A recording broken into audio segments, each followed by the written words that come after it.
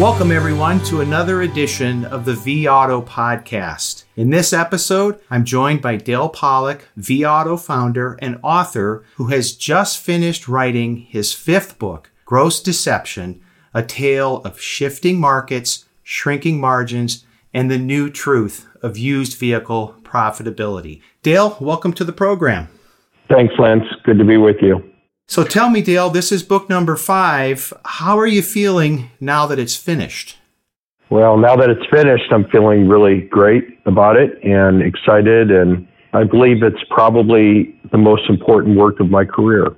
Why do you say that? Well, I hearken back to the very first book, Velocity from the Front Line to the Bottom Line. That book really marked the beginning of the journey for velocity management. It woke up an industry to a new reality of the used car business, and it essentially instructed dealers as to how to change course for the purpose of being more profitable. And here we are once again at the precipice of yet another significant change in the industry. And I believe that dealers don't yet understand or appreciate the nature of the change that has occurred in the last 2 years that we wrote about in the book. And I think that it represents an important instruction as to how to succeed in the new margin compressed used car environment that we're all in today.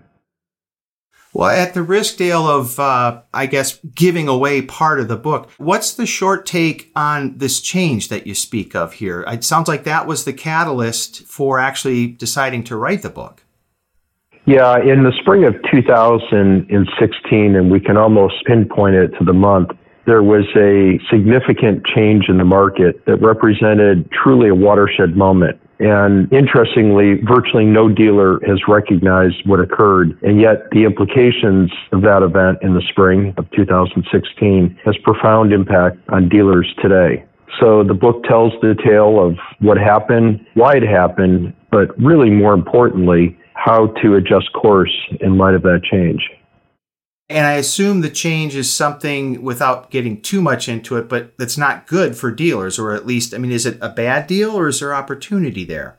Well, it is what it is. And like any change, if it's properly understood and addressed, it can be an opportunity, especially since many will not have appreciated or understood the change and continue on the old course. So I think it is fraught with opportunity. Now, and you said what you just described, Dale, seems to speak to part of the subhead for the book title, the shifting markets. And I guess I'm kind of intrigued by the last part, the new truth of used vehicle profitability. Can you give us a little bit of what that's about?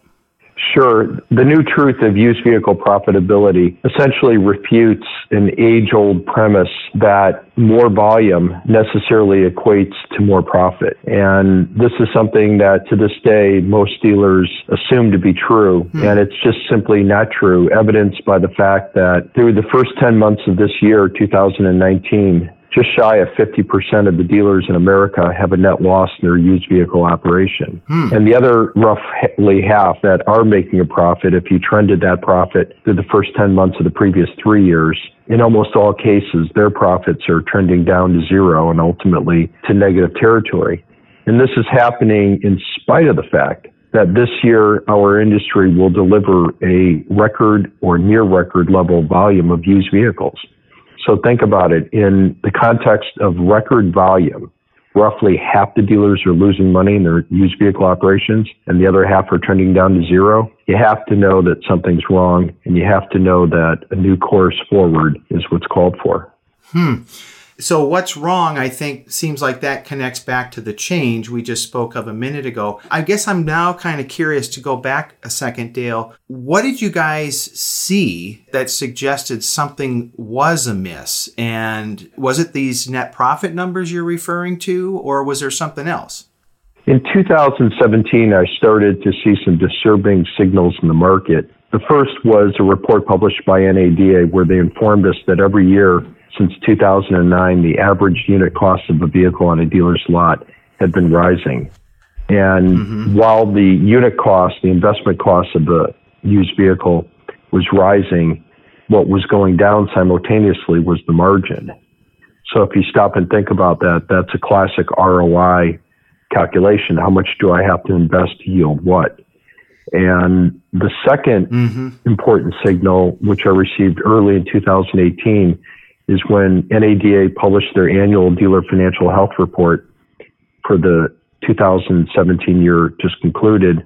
And what they reported was a negative $2 net profit per used unit sold for used vehicles across America. And by the way, that includes F&I. And yet we were doing very high levels of volume. We're losing money. ROI every year is going down. So it occurred to me that something must be wrong. And fortunately, at that point in time, we had been doing business with thousands of dealers for many years. We had a rich set of data, and we're fortunate to have some very competent data scientists. And when we looked into the data, we saw some things that just became very evident and signaled the occurrence of the spring of that previous year in 2016 and began to map the course forward.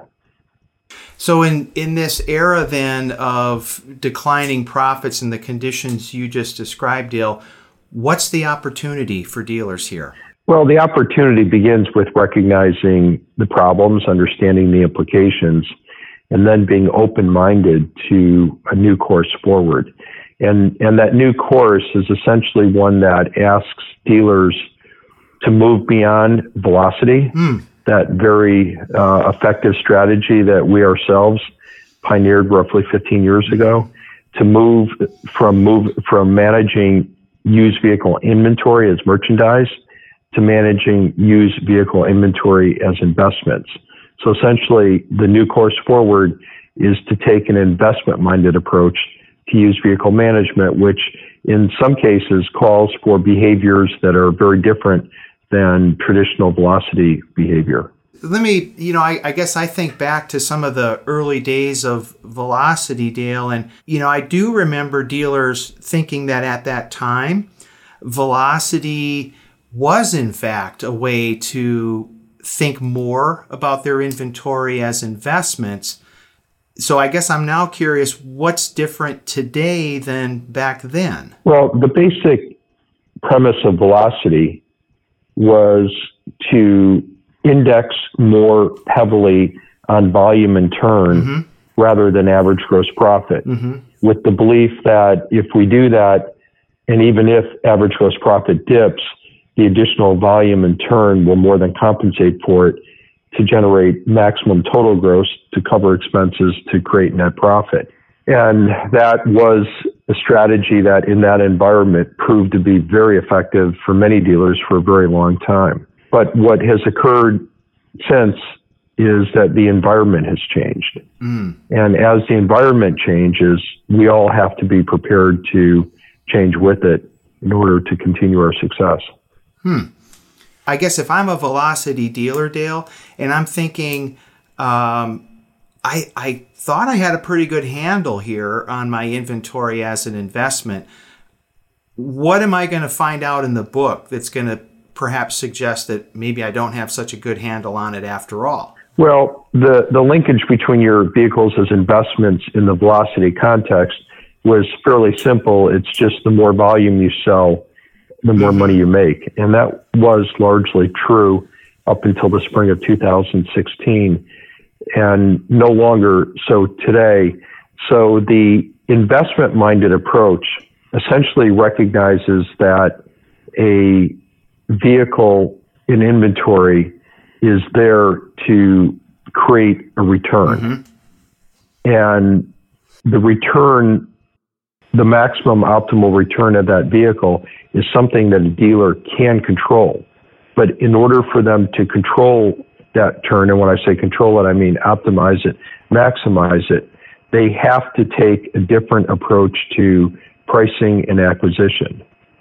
So the foundational change of pricing is that we all in the past have priced vehicles upon a premise that we now know to be faulty, and specifically that is based on the number of days you've held the vehicle. The implicit assumption that today we know to be erroneous is that the amount of time we hold a vehicle equates to the amount of profit the vehicle holds. And today we know that that's false. at least false in more than half the cases. The calendar time that we use to measure how much profit opportunities in the vehicle in more than 50% of the cases leads us astray. So we're moving away from making pricing decisions based on calendar time to making decisions based on profit time, which is the name of our new software, which shows vehicles to dealers in a new light, and that being one from their investment quality. So correct me if I'm wrong, Dale, but as I think about this, if I'm a velocity dealer, then my investment mindset might simply be it's a used vehicle, and no matter what kind of used vehicle it is, I'm putting it through my same investment management or inventory management process. Every car gets treated the same. What I think I hear you say, though, is if you're really looking at an investment, it's what each investment is for each car and managing it accordingly. Am I tracking here? That's right. That's right. The investment thesis under velocity management is simply turn them all as quickly as possible. Mm-hmm. The thesis for investment under profit time management is that some vehicles actually hold the potential such that you can realize more return out of them if you're a bit more patient. Essentially, turn them a little bit slower. However, other vehicles in inventory hold so little investment potential that the rate at which those vehicles need to be turned is actually increased. So it's to what you said. It's really dialing in the optimal turn based on a vehicle by vehicle analysis rather than the inventory as a whole. So I'm curious, Dale, in the book, what was the approach you kind of used to tell that story or tell the implications for what all this means for dealers? Well, it begins with enlightening dealers as to what occurred in the spring of 2016 and explaining the implications thereof. And you see, the switch or transition from a velocity management to a investment-minded approach using profit time, it's proven to be a very challenging change. Mm-hmm. It requires thinking and behavior that's very different than what dealers are accustomed to. So if we're going to ask anyone to do anything different, they clearly need to understand why, particularly when that change is difficult. So in the book, and this is why I believe it's perhaps the most important work of my career, is in addition to explaining the event of the spring of 2016, I go into depth in terms of explaining the implications of that change and how it's affecting the bottom line of dealers, and understanding the nature of the change and why it is that what they're doing today isn't working begins to set the stage for change. And that story's told through the eyes of dealers then, to some degree? Clearly, consistent with the style of my previous 4 books, the experiences related through actual dealer experiences in their journey. It sounds like it'll be a meaty read. I am curious, Dale, they always say don't judge a book by its cover, but gross deception kind of stops me cold in my tracks. Tell me a little bit about that title. The title, Gross Deception, highlights and suggests that there's a lot of deception that occurs in our analysis of used vehicle operations. I cite examples where we actually sell vehicles and they create the appearance of making a positive contribution to the department in the form of front-end gross profit. But in the final analysis, they often turn into net losses. And yet those losses are not often evident or obvious to the dealer unless they really closely examine their bottom line rather than transactional front-end grosses.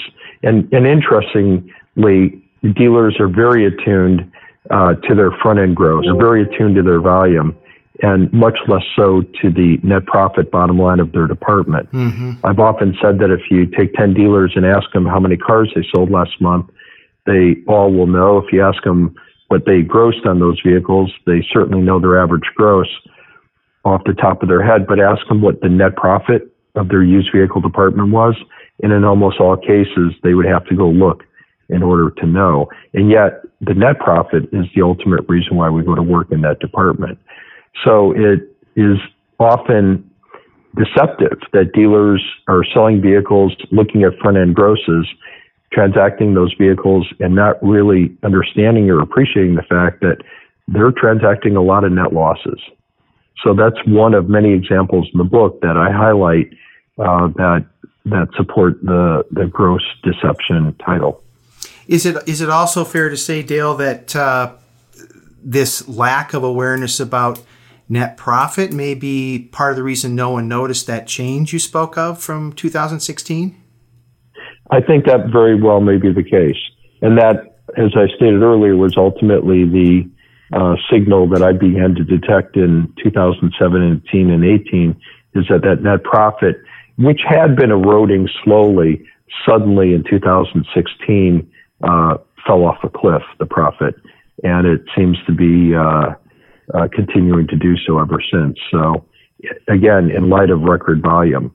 So it really says that something in the market has changed in a big time way. And in order to continue to succeed, we have to make some significant course alterations. So I'm now very intrigued by the book, Dale. For those folks listening, how can they get a copy of Gross Deception? Well, as with the case with all previous books, they will be on Amazon starting in January of 2020. But I'm also very excited to do the official launch at NADA in Las Vegas 2020. I'll be there, and I'll be offering books to all dealers that come by. We'd like to show them the new system that allows them to execute on an investment-minded approach, and it would be my privilege to present them with a complimentary copy. Fantastic. Well, folks, you heard it right here. If you want your copy of Gross Deception and you're going to NADA, sounds like the vAuto booth would be the place to do it. Well, Dale, congratulations on your 5th book, and thanks for taking time with us and everyone listening to share a little bit about what it's about. Thanks, Lance. Okay, take care. Folks, thank you for joining us for this edition of the vAuto podcast. Until next time, stay well.